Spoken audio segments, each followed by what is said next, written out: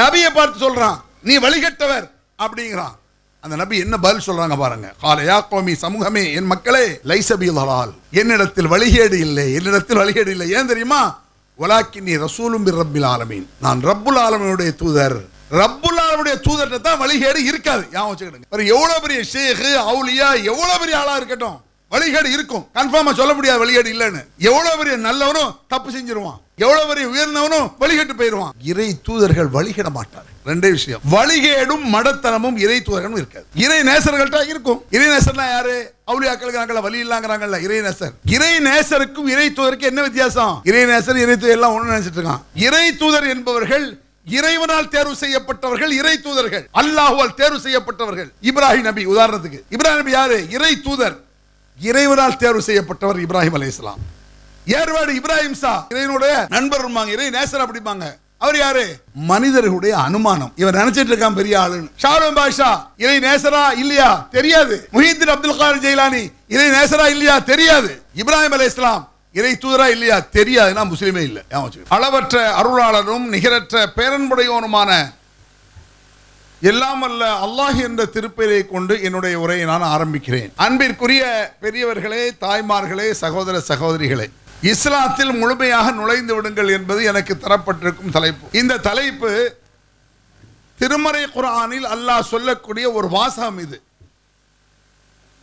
உதுகுலு ஃபிஸ்ஸில்பி காஃபா, இஸ்லாத்தில் முழுமையாக நுழைந்து விடுங்கள் என்று திருமறை குர்ஆனிலே அல்லாஹ் ஒரு கட்டளை இடுகிறான். குர்ஆனில் ஒரு வாசகம் வருகிறது என்றால் அது ஏதோ ஒரு சாதாரண வார்த்தையாக நினைக்க கூடாது. குர்ஆனில் வரக்கூடிய ஒவ்வொரு வாசகமும் அல்லாஹ்வுடைய கட்டளை என்பதை நாம் கவனத்தில் கொள்ள வேண்டும். முழுமையாக நுழைந்து விடுங்கள் என்றால் என்ன? எந்த ஒரு செயலாக இருந்தாலும் சரி, முழுமை பெறாவிட்டால் அது உருப்படாமல் போய்விடும் என்பதை கவனத்தில் கொள்ள வேண்டும். லுஹர் 4 ரக்காத் தொழணும். ஒரு 3 ரக்காத் தொழுகை லுஹர் முழுமை பெறலன்னு ஆயிரும். நோம்பு பிடிக்கணும். சஹர் சாப்பாட்டுல இருந்து மகரிப் வரைக்கும் இருக்கணும். அசல நோம்பு தான் முழுமை பெறலன்னு அர்த்தம், பயனற்றது. எந்த ஒரு செயல் முழுமை பெறாவிட்டால் அது பயனற்று போகும். சாதாரண வீட்டில் சமையல் பண்றிய, ஒரு பிரியாணி ஆகிட்டு இருக்கிய, 3/4 வேக்கால இறக்கில வச்சா பயனற்று போயிருத, முழுமை பெறலையே. எந்த ஒரு செயலாக இருந்தாலும் முழுமை பெறாவிட்டால் அது பயனற்றதாக ஆகிவிடும் என்பதை நாம் அறிந்திருக்கிறோம். அதுபோல திருமறை குர்ஆன் சொல்லுகிறது, இஸ்லாத்தில் முழுமையாக நுழைந்து விடுங்கள். இந்த இஸ்லாத்தில் என்ற இந்த வாசகம், இஸ்லாம் என்றால் என்ன என்பதை நாம் தெளிவாக புரிந்திருக்கிறோமா என்றால் பெரும்பாலான முஸ்லிம்கள் தெளிவாக புரிந்திருக்கவில்லை. பல விஷயங்கள் நீங்கள் தெரிந்திருக்கலாம், குறைவாக தெரிந்தாலும் அதை தெளிவாக தெரிந்திருக்க வேண்டும். அதற்காக ஒரு சில வசனத்தை நான் சொல்கிறேன். நீங்கள் அந்த வசனத்தை கேள்விப்பட்டிருந்தாலும் சரி, அது இந்த தலைப்புக்கு எவ்வளவு பொருத்தமாக இருக்கிறது என்பதை பாருங்கள். திருமறை குர்ஆனில் ஏகப்பட்ட வசனங்கள் பல கோணங்களில் இருக்கின்றன. அதில் 2 வசனம், அருமையான உதாரணத்தை எடுத்து சொல்லக்கூடிய 2 வசனத்தை நான் இப்பொழுது உங்களுக்கு சொல்ல போகிறேன். என்ன வசனம்? வலா தக்கூனு கல்லதீன காலு சமிஅனா வஹும் லா யஸ்மஊன் என்ற வசனம். இன்னொரு வசனம், மஸலுல்லதீன ஹும்மிலத் தௌராத் சும்ம லம் யஹ்மிலுஹா கமஸலில் ஹிமாரி யஹ்மிலு அஸ்ஃபாரா என்ற இந்த 2 வசனத்தை முதலில் நீங்கள் மனதில் நிறுத்துங்கள்.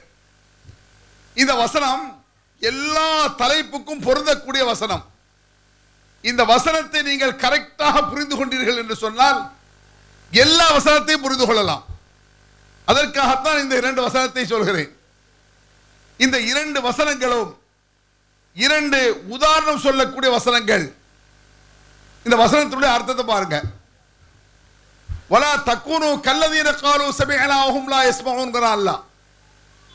சொன்ன விஷயங்கள் காதில் விழுந்ததா, சொன்ன விஷயங்கள் காதில் விழுந்ததா என்று அவர்களுக்கு கேட்கப்படுமானால் விழுந்தது என்று அவர்கள் சொன்னார்கள். உண்மையில் அவர்கள் காதில் அது விழவில்லை அப்படிங்கிற அல்லாஹ் குர்ஆன்ல. இந்த உதாரணம் எவ்வளவு சுவாரஸ்யமான உதாரணம் நீங்க பாருங்க. இந்த வசனத்தை, சொன்ன விஷயங்கள் காதில் விழுந்துச்சா? ஆமா அப்படின்னு சொன்னாங்க. உண்மையில் அவர்கள் காதில் அது விழவில்லை அப்படின்னு அல்லாஹ் குர்ஆன்ல சொல்றான். என்ன பொருள் இதற்கு? இப்ப நான் உங்கள்ட்ட பேசுறேன், நான் பேசுவது காதில் உழத்தான் செய்யுது. உளுந்தாலும் அல்லாஹ் என்ன சொல்றான்? உழலங்கிறான். அது எப்படி உழாம இருக்கும்? ஒரு ஊர்ல ஒட்டுமொத்தமா செவிட்டு பேலவா இருப்பான். அப்ப எல்லார் காதலையும் விஷயம் உழும்.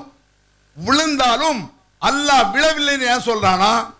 சொன்ன விஷயங்கள் காதில் விழுந்து அதன்படி நடக்காவிட்டால் காதில் விழவில்லை என்று குர்ஆன் சொல்லுகிறது. ஞாபகம் வச்சுக்கிடுங்க. இது சாதாரண விஷயம் கிடையாது. இன்னைக்கு நான் பேசுறேன், அது உங்க காதில் விழுந்துச்சா? விழுந்துச்சுன்னா என்ன அர்த்தம்? விழுந்தபடி நடக்கணும். விழுந்தபடி நடக்காவிட்டால் விழுந்து பயனில்லை என்று திருமறை குர்ஆன் சொல்கிறது. எப்படின்னு பாருங்க. உங்கள் வீட்டில் நடக்கக்கூடிய செயலையே நான் உதாரணமா சொல்றேன். உங்க பையன் சரியான எக்ஸாம் நேரம், பரீட்சை நேரம், முக்கியமான கடைசி பரீட்சை, முழு ஆண்டு பரீட்சை, அப்படி நடக்கிற நேரத்தில் அவன் பரீட்சையை புக் எடுத்து படிக்காம மொபைல் எடுத்து நோண்டிட்டு இருக்கான். உங்க பையன் என்ன செய்யறான்? மொபைல் நோண்டுறான். இப்போ மொபைல் மாதிரி ஒரு முசீபத் பிடிச்ச எதுவுமே இல்லைன்னு சொல்லணும். உங்க பையன் மொபைல் நோண்டிட்டு இருக்கான். நீ என்ன சரியா அப்துல் காதர் அப்படின்னு கூப்பிடுறிய உங்க பையனை. அவன் என்ன செய்ய? மொபைல் நோண்டிட்டு உங்களை இப்படி பார்க்கறான். பார்த்துட்டு திருப்பியும் நோண்டுறான். பார்க்க நீங்க என்ன சொல்றீ? டேய், மொபைலை கீழே வச்சுட்டு புஸ்தகத்தை எடுத்து படுறா அப்படி சொல்றீங்க நீங்க பரீட்சை நேரத்தில். அவன் என்ன செய்யறான்? இப்படி பார்த்துட்டு திருப்பி நோண்டுறான். சத்தத்தை கூட டேய் அப்துல் காதர் திருப்பி கூப்பிடுறிய. அவன் காலை விழுது அப்படிங்கிறான். மொபைலை கீழே வைடா, புஸ்தகத்தை படிக்கிறிய. அவன் திருப்பியும் இப்படி பார்க்கறான். நான் மூணாவது வாட்டி என்ன செய்விய? செவுட்டு பயல செவுடா அப்படிங்கிறியல்ல. அவன் செவுடான்? அவன் செவுடம் கிடையாது. நீங்க சொன்னது காதில் உழுது சொன்னபடி நடக்காவிட்டால் அவன் செவிடனுக்கு சமம் அப்படின்னு குர்ஆன் சொல்லுது. விளங்கிடுங்க. ஒரு விஷயம் காதில் விழுது, இது அவனுக்கு மட்டும் இல்ல, யாராக இருந்தாலும் சரி, ஒரு நல்ல உபதேசத்தை கேட்டு அது காதில் விழுந்து அதன்படி நடக்காவிட்டால் அவன் செவிடனுக்கு சமம். அது எனக்கும் உங்களுக்கும் எல்லோருக்கும் தான். அதனால் சின்ன பையன் மட்டும் இல்லை. அப்படி ஒரு உதாரணத்தை திருமறை குர்ஆன் சட்டமாக சொல்கிறது. சொன்ன விஷயங்கள் காதில் விழுந்து அது நடக்காமல் செவிடர்களாக இருந்தார்களே, அதுபோல முஃமின்களே, முஸ்லிம்களே அப்படி இருக்காதீங்க. மார்க்கத்தை கேட்டீங்களா? இஸ்லாத்தை கேட்டீங்களா? கால உளுஞ்சா புரிஞ்சா புரிந்தபடி நடக்க வேண்டும் என்று திருமறை குர்ஆன் சொல்லுகிறது. இதற்கு அடுத்து ஒரு உதாரணம், அது இதை விட எஃபெக்டானது. அந்த உதாரணம் அதை சொல்லிட்டு என்னுடைய விஷயத்துக்கு நான் வர்றேன். மஸல் உள்ளதீன ஹும்மிலத் தௌராத் ثم لم يحملوها كمثل الحمار يحمل أسفارا அப்படிங்கிறான் அல்லாஹ் குர்ஆன்ல. யாருக்கு தௌராத் வேதம் வழங்கப்பட்டதோ, தௌராத் வேதம் அல்லாஹ் இறங்கினால குர்ஆன் நமக்கு இறங்கின மாதிரி தௌராத் வேதம் இறங்கியது. யாருக்கு தௌராத் வேதம் அருளப்பட்டதோ அவர்கள் அந்த தௌராத் என்ற வேதத்தை சுமக்கவில்லை, மாறாக புத்தக மூட்டைகளை சுமக்கக்கூடிய கழுதைகளை போன்றிருந்தார்கள் என்கிறான் அல்லாஹ் குர்ஆன்ல. இந்த உதாரணத்தை கொஞ்சம் ஆழ்ந்து கவனித்து பாருங்க. புத்தக மூட்டைகளை சுமக்கக்கூடிய கழுதைகள் அப்படிங்கிறான். எவ்வளவு உதாரணமா கழுதைன்னு சொல்றான்.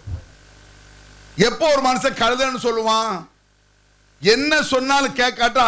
அதுக்கு நான் நம் நாட்டில் பாண்டிச்சேரியில் நடந்த ஒரு சம்பவத்தை உதாரணமா சொல்றேன். பாண்டிச்சேரி சில ஆண்டுகளுக்கு முன்னால் இந்த பாண்டிச்சேரியில் கழுதையிடம் மனு கொடுக்கும் போராட்டம் நடத்தான். மனு இருக்குல்ல, மனுவை எழுதி கழுதையிடம் மனு கொடுக்கும் போராட்டம். அந்த போராட்டம் ஏன் நடத்தினான் தெரியுமா? எதிர்கட்சிக்காரர்கள்லாம் மனுவை எழுதி முதலமைச்சர்கிட்ட கொடுத்தான். முதலமைச்சர் அந்த மனுவை வாங்கி குப்பையில் தூக்கி போட்டான். எதிர்கட்சிக்காரன் கோவம் வந்துருச்சு. பஸ் ஸ்டாண்டில் ஒரு 10 கழுதையை கட்டி கொண்டு வந்து அதே மனுவை கொண்டு கழுதையிட்ட நீட்டுறான். அந்த கழுதை புர் அப்படிங்குது. இது அரசு பார்க்குது. என்ன அர்த்தம் இதுக்கு? இந்த கழுதையிட்ட கொடுக்கிற மனு முதலமைச்சரை கொடுக்க மனு ஒன்று, முதலமைச்சரை கழுதைதான். அதனால அவனை அரெஸ்ட் பண்ணி போயிட்டா. அப்புறம் மனுவை கவனிக்க ஆரம்பிச்சிட்டான். கழுதைன்னு சொன்னா தாண்ட மண்டையில ஏறும் மனுஷருக்கு. ஒரு முதலமைச்சருக்கு சும்மா மனுவை கொடுக்க கூடாது, கழுதையிட்ட கொடுக்குறேன், கழுதை அதை படிக்க போறது இல்லை, நீனும் படிக்க மாட்டேங்க, ரெண்டு ஒண்ணு. இப்படி உதாரணம் சொன்ன உடனே முதலமைச்சருக்கு கோவம் வந்துருச்சு, கவனிக்க ஆரம்பிச்சிட்டான். அது போன்றுதான் இந்த குர்ஆன் வசனம் சொல்லுது. கழுதை எப்படி? தௌராத் வேதம் அவர்களுக்கு கொடுக்கப்பட்டது. அவர்கள் அந்த வேதத்தை ஒத்துக்கொள்ளாமல் ஏற்று நடக்காமல் இருந்தார்கள். ஆகவே புத்தக மூட்டைகளை சுமக்கக்கூடிய கழுதைகள் அல்லாஹ். இப்ப நீங்க பாருங்க, ஒரு 30 ஆண்டுகளுக்கு முன்னால், இப்ப 40-50 வயசு உள்ளவங்களுக்கு தெரியும், தெரியாதவங்க பெரிய ஆள்கிட்ட கேட்டுக்கிடுங்க. ஒரு 30-35 வருஷங்களுக்கு முன்னால இந்த ஆலிம்கள் இருக்காங்கல்ல, ஆலிம் சாக்கள், பட்டமளிப்பு விழா கேள்விப்பட்டிருக்கீங்களா? ஜல்சா என்று நடத்துவார்கள். அந்த லால்பேட்டை, வேலூர், பாக்கியாத்து சாலியாத் போன்ற பெரிய பெரிய அரபி கல்லூரிகளில் பட்டமளிப்பு விழா என்று பெரிசாக நடத்துவார்கள். அப்படி நடத்தும் பொழுது தமிழ்நாட்டில் இருக்கக்கூடிய முக்கியமான பெரிய பெரிய அஜர்த்துமார்கள் அழைக்கப்படுவார்கள். போஸ்ட்ல எப்படி எழுதிருப்பாங்க தெரியுமா? அல்லாமா, கிபலா, கானலில்லா, பஹருல் உலூம் அப்படின்னா எழுதியிருப்பாங்க. பஹருல் உலூம்னா கல்வி கடலே வருக, கல்வியின் பெட்டகமே வருக, ஞானியே வருகன்னு அந்த ஆலிம் சாக்கு வரவேற்பு கொடுப்பாங்க. நம்மளுக்கும் அப்படி ஒரு சிந்தனை இருக்கிறது. ஆலிம் சான்னு சொன்னா குர்ஆனை கரைச்சு குடிச்சிருப்பாரு, அவர் எல்லா ஹதீஸையும் அப்படியே புகுந்து விளையாடுவாரு, ஆகவே இவர் மிகப்பெரிய அறிஞர் நீங்க நினைக்கிறீங்க. அல்லாஹ் அவர்களை அறிஞன் என்று ஒத்துக்கொள்ளவில்லை. அதை ஞாபகம் வச்சுக்கிடுங்க.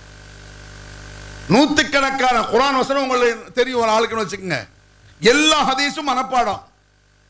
இவரை இஸ்லாமிய அறிஞன் என்று அல்லாஹ் ஒத்துக்கொள்ளவில்லை. ஏன் தெரியுமா? குர்ஆனையும் ஹதீஸையும் தெரிந்தால் அறிஞனாக இஸ்லாம் ஒத்துக்கொள்ளாது. வேற யாரை ஒத்துக்கணும்? குர்ஆனையும் ஹதீஸையும் தெரிந்து அதன்படி நடந்தால் தான் அல்லாஹ் அறிவாளி என்று ஒத்துக்கொள்கிறான்.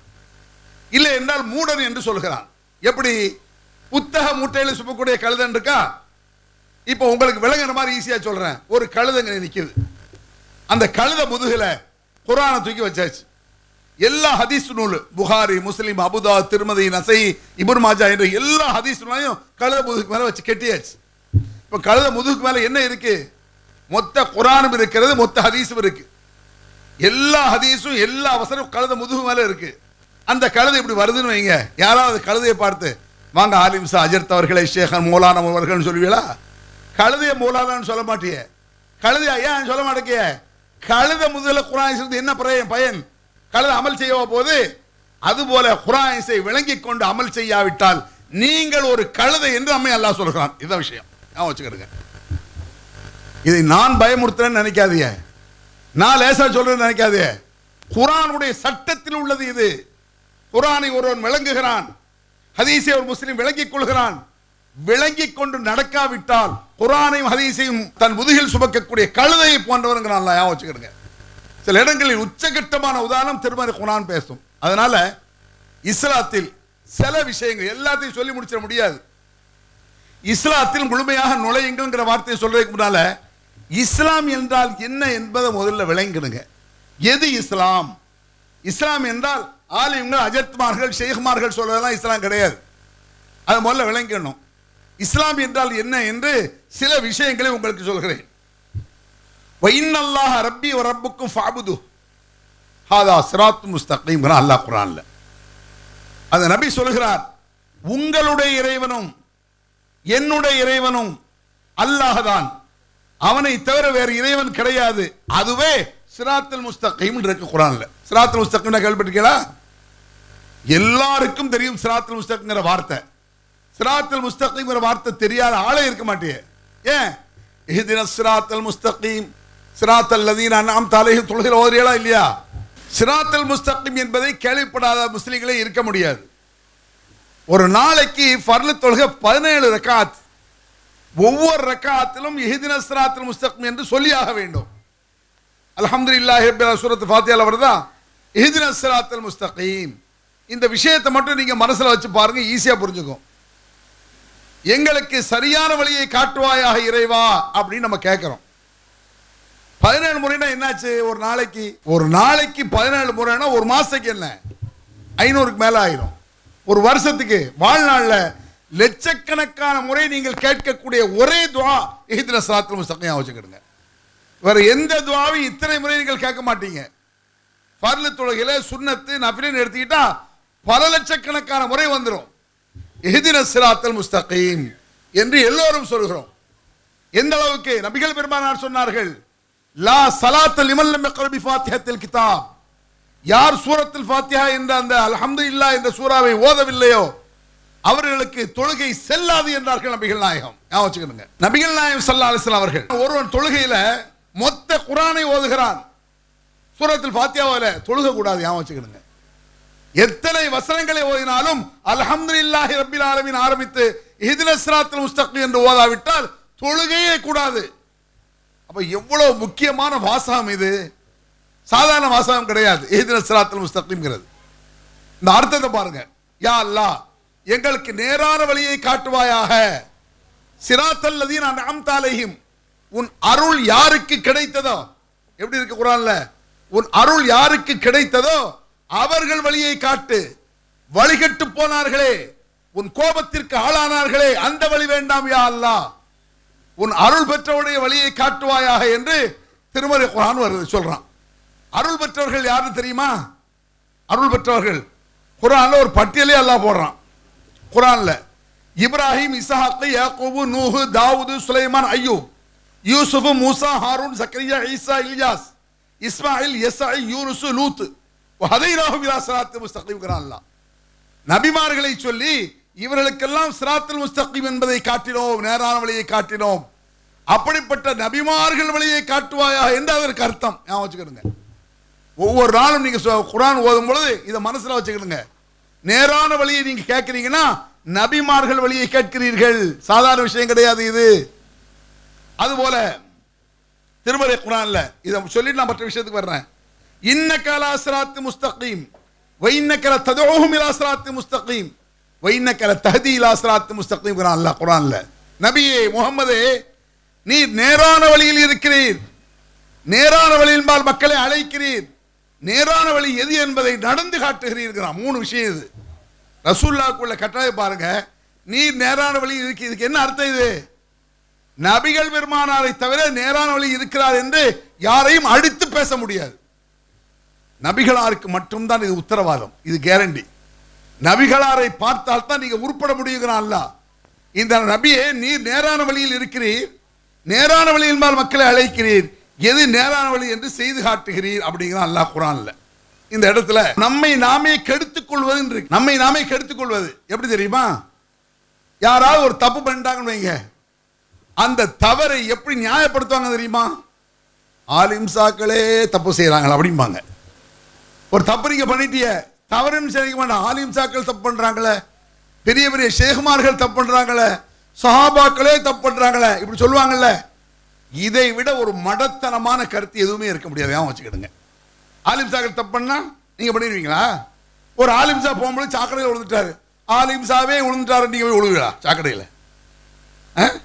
ஆலிம்சா ஒரு பஸ்ல போகும்போது ஒரு பஸ்ல போய் விழுந்து செத்து போயிட்டாரு, ஆலிம்சாவே செத்து போயிட்டாரு, நான் போறேன்னு போவீங்களா? என்ன விவரம் கட்ட ஆலிம்சா பார்த்து போக வேண்டியது மாட்டியே? அப்ப ஆலிம்சாவே விழுந்துட்டாருன்னு சொல்றது மடத்தனம் வழங்குதா? இதற்கு திருமறை குர்ஆன் ஆதாரம் காட்டுறேன். திருமறை குர்ஆன், யா பனி ஆதம், ஆதமுடைய பிள்ளைகளே. ஆதமுடைய பிள்ளைனா என்ன? ஆதம் அலைஹிஸ்ஸலாம் காலத்திலிருந்து கியாம நாள் வரை வரக்கூடிய எல்லா மனுஷனும் ஆதமுடைய பிள்ளை தான். யா பனி ஆதம், ஆதமுடைய பிள்ளைகளே, லா யஃப்தின்னக்கும் ஷைத்தான், ஷைத்தான் உங்களை கெடுத்து விட வேண்டாம், திசை மாற்றி விட வேண்டாம், குழப்பி விட வேண்டாம் அப்படிங்கிறான் அல்லாஹ் குர்ஆன்ல. ஏன் இப்படி சொல்றான் தெரியுமா? ஆதமே தப்பு செஞ்சிட்டாருன்னு சொல்லிட்டு வரக்கூடாதுங்கிறான் அல்லாஹ். ஆதமே ஷைத்தான் கெடுத்தான், என்ன கெடுக்க மாட்டான் அப்படி சொல்லாத. உங்க அத்தா கெட்டு விட்டார், தப்பு பண்ணிட்டார், நீ பண்ணாத. உலகத்தில் நம்ம சொல்ல மாட்டோம். ஒரு பையன் வர்றான், நல்ல முன்னேறான், அவனை பார்த்து சொல்லிட்டு உங்க ஒப்பந்தம் குடிச்சு நாசமா போயிட்டான், நீ நான் ஒழுங்காயிடுறா அப்படி சொல்லுவோமா இல்லையா? உங்க அத்தா கெட்ட நீங்க கெடுவீங்களா? உங்க அப்பா உங்க மூதாதையர் கெட்டாலும் கெட்டு போவீங்களா? நீங்க ஆதமே கெட்டாலும் சரி, நீ கெடாதே என்பது இஸ்லாம். ஆதம் ஷைத்தான் குழப்பி விட்டான் அவரை. அதுபோல ஆதமுடைய பிள்ளைகளே, நீங்க கெட்டு போவாத. ஆதம சொல்லியே தப்பிக்க முடியாது. அப்ப நான் ஆலிம்சா வேண்டி கிடக்கு, யார் வேண்டி? எவ்வளவு தெளிவாக திருமறை குர்ஆன் இருக்குன்னு பாருங்க. இந்த இடத்துல ஒரு முக்கியமான ஒரு விஷயத்தை நான் சொல்றேன். இஹ்தின ஸிராத்தல்ங்கறம்ல, நேரான வழியை காட்டுவாயாகன்னு.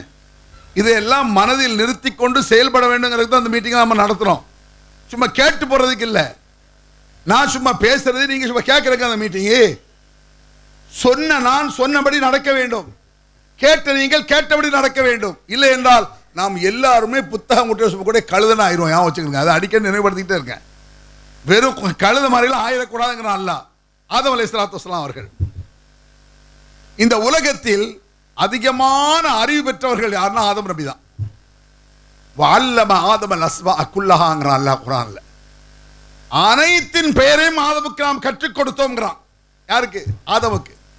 ஆதமுக்கு அப்படி கற்றுக் கொடுத்ததுனால தான் இன்றைய வரையில் நம்மளுக்கு அறிவு இருக்கு. அந்த ஜீன் தான். ஆதம் அலைஹிஸ்ஸலாம் அவர்கள் மூளையில் அல்லாஹ் ஒரு ஜீன் வச்சு விட்டான், ஒரு அறிவு. எல்லாவற்றின் பெயரையும் கற்றுக் கொடுத்து விட்டான். வேற யாருக்கும் இவ்வளவு பெரிய கற்றுக் கொடுத்தல் நடக்கல. ஆதமுக்கு தான் அப்படி நடந்திருக்கு. வஅல்லம ஆதமல் அஸ்மா குல்லஹா, ஆதமுக்கு எல்லாவற்றின் பெயரையும் நாம் கற்றுக் கொடுத்தோம். ரைட்டா? அந்த ஆதமுக்கு சொல்றான், ஃபைம்மா யஅத்தியன்னக மின்னி ஹுதா, ஆதமே இவ்வளவு பெரிய அறிவு உனக்கு இருக்கு, அதை வைத்துக்கொண்டு இஸ்லாமிய சட்டத்தை இயற்றாதேங்கிறான்ல. ஒரு அறிவை வைத்துக்கொண்டு, உலக ஞானத்தை வைத்துக்கொண்டு இஸ்லாத்தின் சட்டத்தை இயற்ற முடியாது. ஏன்? ஃபைம்மா யஅத்தியன்னக மின்னி ஹுதா, என்னிடத்தில் சரியான வழி வரும். ஹிதாயத் என்ற அந்த நேர்வழி என்னிடத்தில், சிராத்துல் முஸ்தகீம் இஹ்தினஸ் சிராத்துல் முஸ்தகீம், அது ஹிதாயத், அது நேரான வழி என்னிடத்திலிருந்து வரும், அதை நீர் பின்பற்றுங்கிறான். இதுக்கு அர்த்தம் என்ன? எவ்வளவு பெரிய அறிவாளியாக இருந்தாலும் அவர் இஷ்டப்படி சட்டத்தை இஸ்லாத்தில் சொல்ல முடியாது. அவர் இஷ்டப்படி என்ன செய்ய முடியாது? சட்டத்தை இஸ்லாத்தில் சொல்ல முடியாது. இஸ்லாமிய சட்டத்தை சொல்வதற்கு மனிதனின் அறிவு பத்தாது. அல்லாஹ் குர்ஆன்ல அப்படி சொல்றான், குல் அத்துஅல்லிமுன அல்லாஹ பிதீனிக்கும், நீங்கள் அல்லாஹ்வுக்கு மார்க்கத்தை சொல்லித் தர போகிறீர்களா? இந்த கேள்வி விளங்குதா? அல்லாஹ் சொல்ற கேள்வி, அல்லாஹ்வுக்கு நீங்கள் மார்க்கத்தை சொல்லித் தர போகிறீர்களா? அல்லாஹ் தான் உங்களுக்கு சொல்லித் தர வேண்டும். அல்லாஹ் சொன்னதுதான் மார்க்கம் என்பதை ஆதம் அலைஹிஸ்ஸலாம் அவர்கள் காலத்திலிருந்து அல்லாஹ் சொல்றான். அதற்கு அடுத்தபடியாக நூஹ் அலைஹிஸ்ஸலாத்து வஸலாம் அவர்கள், நூஹ் நபி, நூஹ் நபியினுடைய வாழ்க்கை என்பது சாதாரணமானதல்ல. இந்த உலகத்தில் அதிகமான காலம் வாழ்ந்தவர்கள் நூஹ் அலைஹிஸ்ஸலாத்து வஸலாம் அவர்கள். அதிகமான காலம் 950 ஆண்டுகள். 950 என்ன? 900 ஒரு 50, 950 ஆண்டுகள் நூஹ் அலைஹிஸ்ஸலாத்து வஸலாம் அவர்கள் அவ்வளவு காலம் வாழ்ந்தாங்க.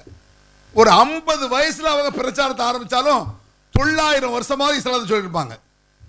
எத்தனை தலைமுறை? நம்ம கணக்குக்கு ஒரு 20 தலைமுறை வரும். அவ்வளவு காலங்கள் நூஹ் அலைஹிஸ்ஸலாம் இஸ்லாமிய பிரச்சாரத்தை மேற்கொண்டார். நம்ம எல்லாம் ஒரு 10 வருஷம் 20 வருஷம் 30 வருஷம் தான் பண்ணுவோம், மிஞ்சி போனா. அதுக்கு மேல பிரச்சாரம் 40 வருஷத்துக்கு மேல பண்ண முடியாது. 850 900 ஆண்டுகள் இஸ்லாமிய பிரச்சாரத்தை மேற்கொண்டவர்கள் நூஹ் அலைஹிஸ்ஸலாத்து வஸலாம் அவர்கள். அதை பாருங்க, நூஹ் அலைஹிஸ்ஸலாத்தை பத்தி அந்த மக்கள் சொன்னார்கள், காலல் மலவு மின் கௌமிஹி இன்னா லனராக ஃபீ ضلالٍ முபீன்.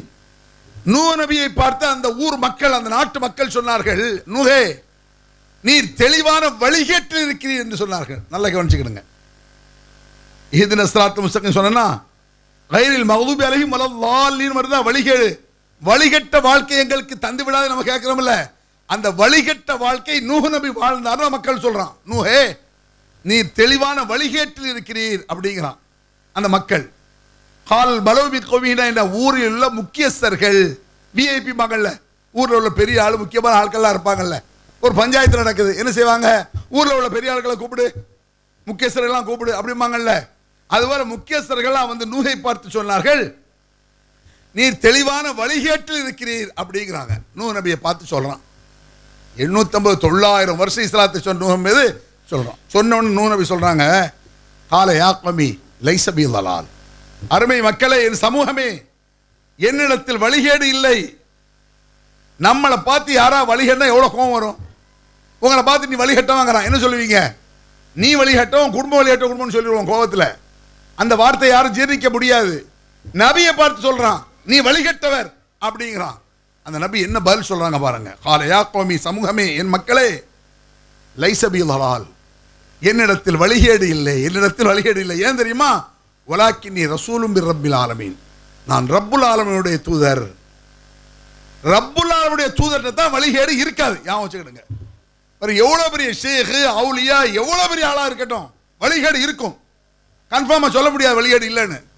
எவ்வளவு பெரிய நல்லவனும் தப்பு செஞ்சிருவான், எவ்வளவு பெரிய உயர்ந்தவனும் வழிகட்டு போயிடுவான். இறை தூதர்கள் வழிகிட மாட்டார்கள். இன்னி ரசூலும் பிர் ரப்பில் ஆலமீன், நான் ரப்புல் ஆலமீனுடைய தூதர், என்னிடத்தில் வழிகேடு இருக்காது. சும்மா இல்ல, இன்னா அகஃபி சபாஹத்ங்கிறான், நீ ஒரு மடையர் அப்படிங்கிறான். என்னையா பேசுற? நீ வழிகட்டவர், நீ ஒரு முட்டாளு, மடமையில் இருக்கிறீர் அப்படிங்கிறான் நபியை பார்த்து. ஒரு இறை தூதரை பார்த்து வழிகேடு என்றும் சொன்னான், மடமையில் இருக்கின்றான். கால யா கௌமி லைஸ ஃபீ ஸஃபஹா, என் சமூகம், என் மக்களே, என்னிடத்தில் மடத்தனம் இருக்காது. ஏன்? வலாக்கின்னி ரசூலும் மிர் ரப்பில் ஆலமீன், நான் ரப்புல் ஆலமீனுடைய தூதர், ஆகவே என்னிடத்தில் மடத்தனம் இருக்காது. இந்த வசனம் போதும். ரெண்டே விஷயம், வழிகேடும் மடத்தனமும் இறை தூதர்களும் இருக்காது. இறை நேசர்கள்ட்ட இருக்கும். இறைநேசர்னா யாரு? அவுலியாக்கள் வலி இல்லாங்கிறாங்கல்ல, இறைநேசர். இறை நேசருக்கும் இறை தூதருக்கும் என்ன வித்தியாசம்? முஸ்லிம்கள் எல்லாம் ஒன்று நினைச்சிட்டு இருக்கிறான். இறை நேசர் இறை தூதர் எல்லாம் ஒன்று நினைச்சிட்டு இருக்கான். இறை தூதர் என்பவர்கள் இறைவனால் தேர்வு செய்யப்பட்டவர்கள். இறை தூதர்கள் அல்லாஹ்வால் தேர்வு செய்யப்பட்டவர்கள். இப்ராஹிம் நபி உதாரணத்துக்கு, இப்ராஹிம் நபி யாரு? இறை தூதர், இறைவனால் தேர்வு செய்யப்பட்டவர் இப்ராஹிம் அலைஹிஸ்ஸலாம். ஏர்வாடு இப்ராஹிம் சா இறைவனுடைய நண்பர், இறை நேசர் அப்படிம்பாங்க. அவர் யாரு? மனிதர்களுடைய அனுமானம். இவர் நினைச்சிட்டு இருக்கான் பெரிய ஆளுன்னு. ஷாருல் பாஷா இறை நேசரா இல்லையா தெரியாது. முஹித்தீன் அப்துல் காதர் ஜெயிலானி இறை நேசரா இல்லையா தெரியாது. இப்ராஹிம் அலைஹிஸ்ஸலாம் இறை தூதரா இல்லையா தெரியாதுன்னா முஸ்லிமே இல்லை. ஏன் வச்சுக்கிடுங்க. மூசா நபி இறை தூதரா இல்லையா தெரியாதுன்னா முஸ்லிம் இல்லை. ஏன்? குர்ஆனில் அல்லாஹ் சொல்லியிருக்கான். இப்ராஹிம் அலைஹிஸ்ஸலாத்தை இறை தூதர் நம்புறாங்க, ஹஜ் பெருநாள் கொண்டாடுறோம், அவன் நிறுத்தின குர்பானி கொடுக்கிறோம்.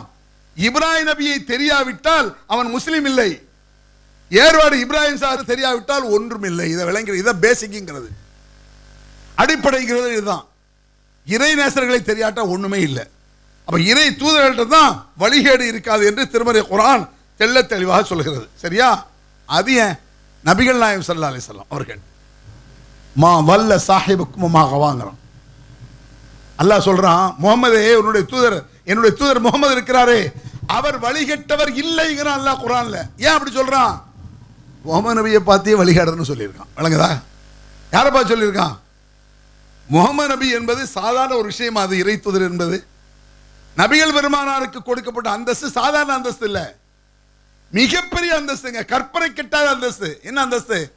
உமா அர்சல்நாக்க இல்லா ரஹ்மத்தல் லில் ஆலமீன். கேள்விப்பட்டீங்களா?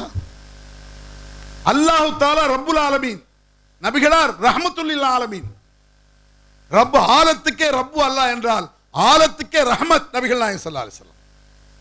எவ்வளவு பெரிய பதவி, எவ்வளவு பெரிய உயர்வு. ஒரு நாட்டின் தூதர்னாலே பெருமை இருக்கு. அமெரிக்கா தூதர், ரஷ்யா தூதர், இந்திய தூதர் இப்படிலாம் சொல்றாங்க, சவுதி அரேபியா தூதர் சொல்றானே, அதுக்கே இவ்வளவு பவர்ல படைத்த ரப்புல் ஆலமீனுடைய தூதர் அவர் நபிகள் நாயகம் ஸல்லல்லாஹு அலைஹி வஸல்லம். எவ்வளவு பெரிய அந்தஸ்து தெரியுமாங்க? ஒரு இடத்துல ஒரு முக்கியமான பாயிண்ட் சொல்றேன். நபிகள் நாயகம் ஸல்லல்லாஹு அலைஹி வஸல்லம் முஹம்மது நபி அவருடைய மனைவிமார் இருந்தாங்கல்ல, அவங்க எல்லாம் யாரு? உம்மஹாத்துல் முஃமினீன்ங்கறான் அல்லாஹ் குர்ஆன்ல. என்னுடைய தூதருடைய மனைவிமார்கள் எல்லா முஃமின்களுக்கும் தாய் அப்படின்ட்டான் அல்லாஹ் குர்ஆன். அல்லாஹ் குர்ஆன்ல சட்டம் அது. என்னுடைய தாய், என்னை பெற்றவள் என் தாய், உங்களை பெற்றவர் உங்கள் தாய். ஆயிஷா எல்லா முஸ்லிம்களுடைய தாய்ங்கிறான், உம்மஹாத்துல் முஃமினீன் அப்படிங்கிறான். ஏன் இதை சொல்றேன் தெரியுமா? இறை தூதருடன் வாழ்ந்தவர்களுக்கு இவ்வளவு பெரிய அந்தஸ்து. அப்ப இறை தூதருக்கு எவ்வளவு பெரிய அந்தஸ்தா இருக்கும். இதுல ஒரு சட்டம் சொல்லட்டா?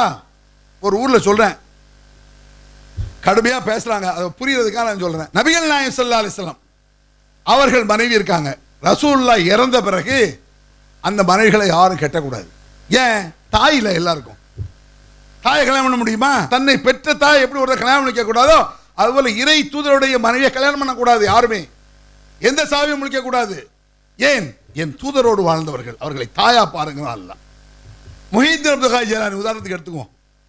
அவர் காலத்தில் நான் வாழ்ந்தேன் அப்படின்னு வச்சுக்க ஒரு கற்பனைக்கு. நான் வாழும் பொழுது முஹித்தீன் அப்துல் காதர் ஜெயிலானி இறந்து போயிட்டார். 4 மாசம் 10 நாள் கழிச்சு அவர் மனைவி நான் கட்டிக்கலாம் இஸ்லாமிய சட்டப்படி. நான் இறந்துட்டா 4 மாதம் 10 நாள் கழிச்சு என் மனைவி அவர் கட்டிக்கலாம். ஷாஃபி இமாம், ஹனவி இமாம், ஹம்பலி இமாம், ஷேக், அவுலியா யாரா இருந்தாலும் சரி, அவர் இறந்த பிறகு 4 மாசம் 10 நாள் கழிச்சு நான் கட்டிக்கிட முடியும். இப்படி ஒரு ஊர்ல பேசிட்டா, பார்த்தீர்களா முஹித்தீன் மனைவியை கெட்டுவானாமா அப்படிங்கிறாங்க. விளங்குறதுக்கு சொன்னதை விட புரியல. அது எவ்வளவு பெரிய அவுலியாவாக இருந்தாலும் அவர் மரணித்து விட்டால் அவர் மனைவியை அடுத்தாலும் கட்டிக்கொள்ளலாம் 4 மாதம் 10 நாள் கழிச்சு. யாரும் யார் மனைவியை கட்டலாம். விதவையை கட்ட இஸ்லாத்தை கொண்டு அதுக்கு அர்த்தம் என்ன?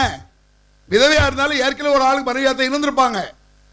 இது கூட தெரியாதவர்கள் இந்த அளவுக்கு என் தூதரோடு வாழ்ந்தவர்களுடைய மனைவி அப்பா அவரை தாயாக பாருங்கள். அவ்வளவு உயர்வு. இந்த உலகத்திற்கு அருள் கொடையாக நபிகள் நாயகம் ஸல்லல்லாஹு அலைஹி வஸல்லம். எவ்வளவு பெரிய உயர்வு. கற்பனை பண்ணி பாருங்க. இந்த உலகத்துக்கு அருளாக பெற்றெடுத்த பெற்றோர்கள் இருக்காங்கல்ல, அருளை பெற்றவர்கள், ரசூலுல்லாஹ் பெற்றவங்க சொல்றேன். அந்த அருளை பெற்றெடுத்த தாய் சொர்க்கம் கிடையாது. அது தெரியுமா உங்களுக்கு?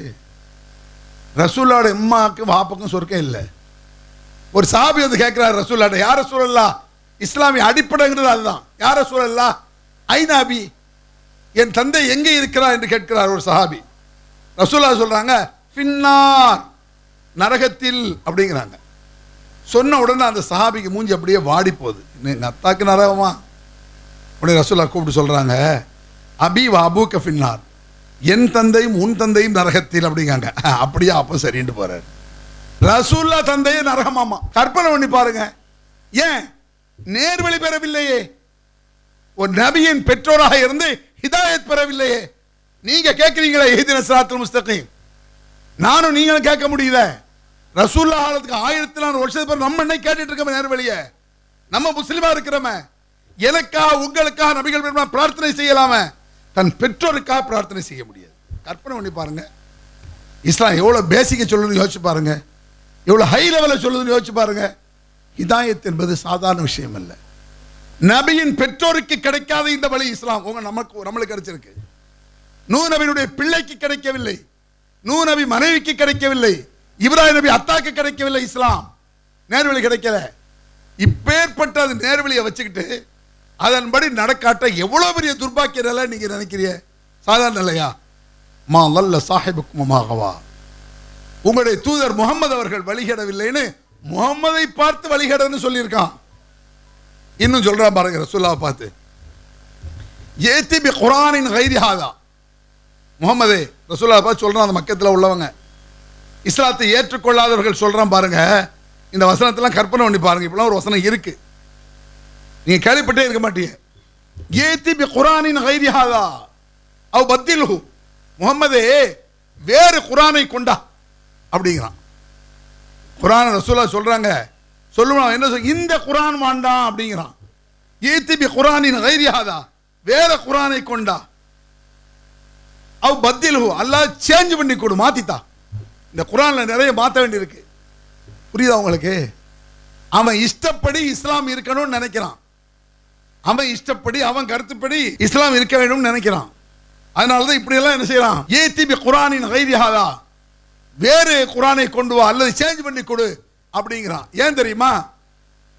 மனிதனுடைய புத்தி என்ன தெரியுமா? எதுவாக இருந்தாலும் அற்புதம் நடக்க வேண்டும் நினைக்கிறான், அற்புதம் நடக்கணுங்கிறான்.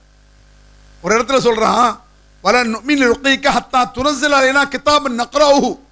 முஹம்மதே நீ என்னவோ குர்ஆன் இறங்கி இருக்குன்னு சொல்ற, அதை நாங்கள் நம்ப மாட்டோம். எங்க முன்னால வானத்தில் அப்படியே பறந்து போ. அவன் சொல்றான், குர்ஆன்ல இருக்கு இந்த வசனம், முஹம்மதே வானத்தில் அப்படியே பறந்து போ, மேல இருந்து வரும் பொழுது ஒரு பைண்டிங் கட்டி குர்ஆனை கொண்டு வாங்குறான். பைண்டிங் கட்டி குர்ஆனை கொண்டா நீ சொல்ற உண்மை நாங்கள் ஏத்துக்கிறாங்கிறான். இப்படி எல்லாம் நபிகளார் இடத்துல வம்பு பண்ணினார்கள். என்ன குர்ஆன் இறங்கிச்சுக்கிற? நீ மேலே ஏறி போறது எங்களுக்கு தெரியும், வெறும் கையோட போகணும், கீழே வரும்பொழுது அப்படியே குர்ஆனை விரிச்சு இப்படியே படிச்சுக்கிட்டே கீழே வரணுங்கிறான். அப்போ ஓகேங்கிறான். அல்லாஹ் சொல்றான், குல்மா யகுன்லி அன் பத்திலஹு மின் துக்காய் நஃப்ஸி, என் இஷ்டப்படி மாற்றி தர எனக்கு தகுதி இல்லை என்று நபி நீ சொல்லிவிடு. அது என் இஷ்டம் கிடையாது. குர்ஆனில் ஒரு எழுத்தை கூட என்னால் மாற்றி தர இயலாது. இன் அத்தபி இல்லா மா யுஹா இலைய, அல்லாஹ் எதை எனக்கு சொல்கிறானோ அதை நான் பின்பற்றுகிறேன், ஆகவே என்னை நீங்கள் பின்பற்றுங்கள். நபியை பின்பற்ற கேள்விப்பட்டிருக்கீங்கள? அந்த வார்த்தைக்கு என்ன அர்த்தம்? அல்லாஹ் சொன்னதை நான் பின்பற்றுகிறேன், என்னை நீங்கள் பின்பற்றுங்கள். ரெண்டே விஷயம்தான். நபிகள் பெருமானார் அல்லாஹ் சொன்னதை அப்படியே நடந்து காட்டுவார்கள், அதை அப்படியே நாம் செய்ய வேண்டும். ஏன் இந்த அளவு சொல்றான் அல்லாஹ்? எதனால? அல்லாஹுடைய வல்லமைன்னு ஒன்று இருக்கு, அதை சொல்லி முடிச்சிடுறேன். நபிகள் நாயகம் ஸல்லல்லாஹு அலைஹி வஸல்லம் அவர்கள் அல்லாஹ் சில அதிகாரத்தை தன் கையில் வைத்திருக்கிறான். உமை யுத்தீர் ரசூல ஃபகத் அத்தா அல்லாஹ்னு ஒரு வசனம் இருக்கு. யார் இந்த தூதருக்கு கட்டுப்படுகிறாரோ அவர் அல்லாஹ்வுக்கு கட்டுப்பட்டு விட்டார் என்பது உச்சபட்சமான வசனம். தூதர் சொல்லை கேட்டால் அல்லாஹ் சொல்லை கேட்டதாக அர்த்தம். வேறு எவர் சொல்ல கேட்டாலும் சரி அல்லாஹ் சொல்ல கேட்டதா அர்த்தம் கிடையாது. அபூபக்கரை கட்டுப்பட்டால் கூட அல்லாஹ் கட்டுப்பட்டது ஆகாது, உமருக்கு கட்டுப்பட்டால் அல்லாஹ் கட்டுப்பட்ட ஆகாது. இந்த நபிக்கு ஒருவன் கட்டுப்பட்டு விட்டால் அவன் அல்லாஹ்வுக்கு கட்டுப்பட்டு விட்டான். ஏன் இப்படி சொல்றான் தெரியுமா? அல்லாஹ் ஒரு பஞ்சிகான 3 வசனத்தை நான் சொல்றேன். இனில் ஹுக்மு இல்லா இல்லா, சட்டத்தை இயற்றும் அதிகாரம் அல்லாஹ்வை தவிர யாருக்கும் இல்லை என்று நபி நீர் சொல்லும். சட்டம் இயற்றும் அதிகாரம். சட்டம் என்ன? எத்தனை ரக்காத் தொழ வேண்டும், என்னென்ன தொழுகை தொழ வேண்டும், எப்படி நோன்பு பிடிக்க வேண்டும், எதுவரையில் பிடிக்க வேண்டும், ஹஜ் எப்படி செய்ய வேண்டும், இத்தனை சட்டங்களும் சுபஹானல்லாஹ் அல்ஹம்துலில்லாஹ் அல்லாஹ் அக்பர் என்று சொல்லக்கூடிய ஒவ்வொரு சட்டம். சுபஹானல்லாஹ் என்பது ஒரு சட்டம், அல்ஹம்துலில்லாஹ் என்பது ஒரு சட்டம், ரசூலுல்லாஹ் சொல்லும் சட்டம். அல்லாஹ் தான் சட்டத்தை இயற்றுவானாம். சட்டத்தை இயற்றும் அதிகாரம் அல்லாஹ்வை தவிர யாருக்கும் இல்லை.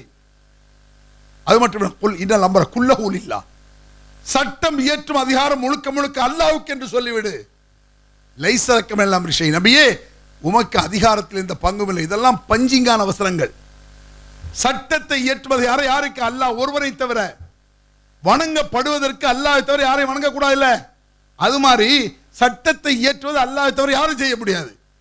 அதனால்தான் அல்லாஹ் தஆலா சட்டத்தில் சொல்கிறான், முழுமையாக நுழைந்து விட அல்லாஹ் சொன்ன சட்டத்தை முழுமையாக ஏற்றுக்கொள்ளுங்கள் அர்த்தம்.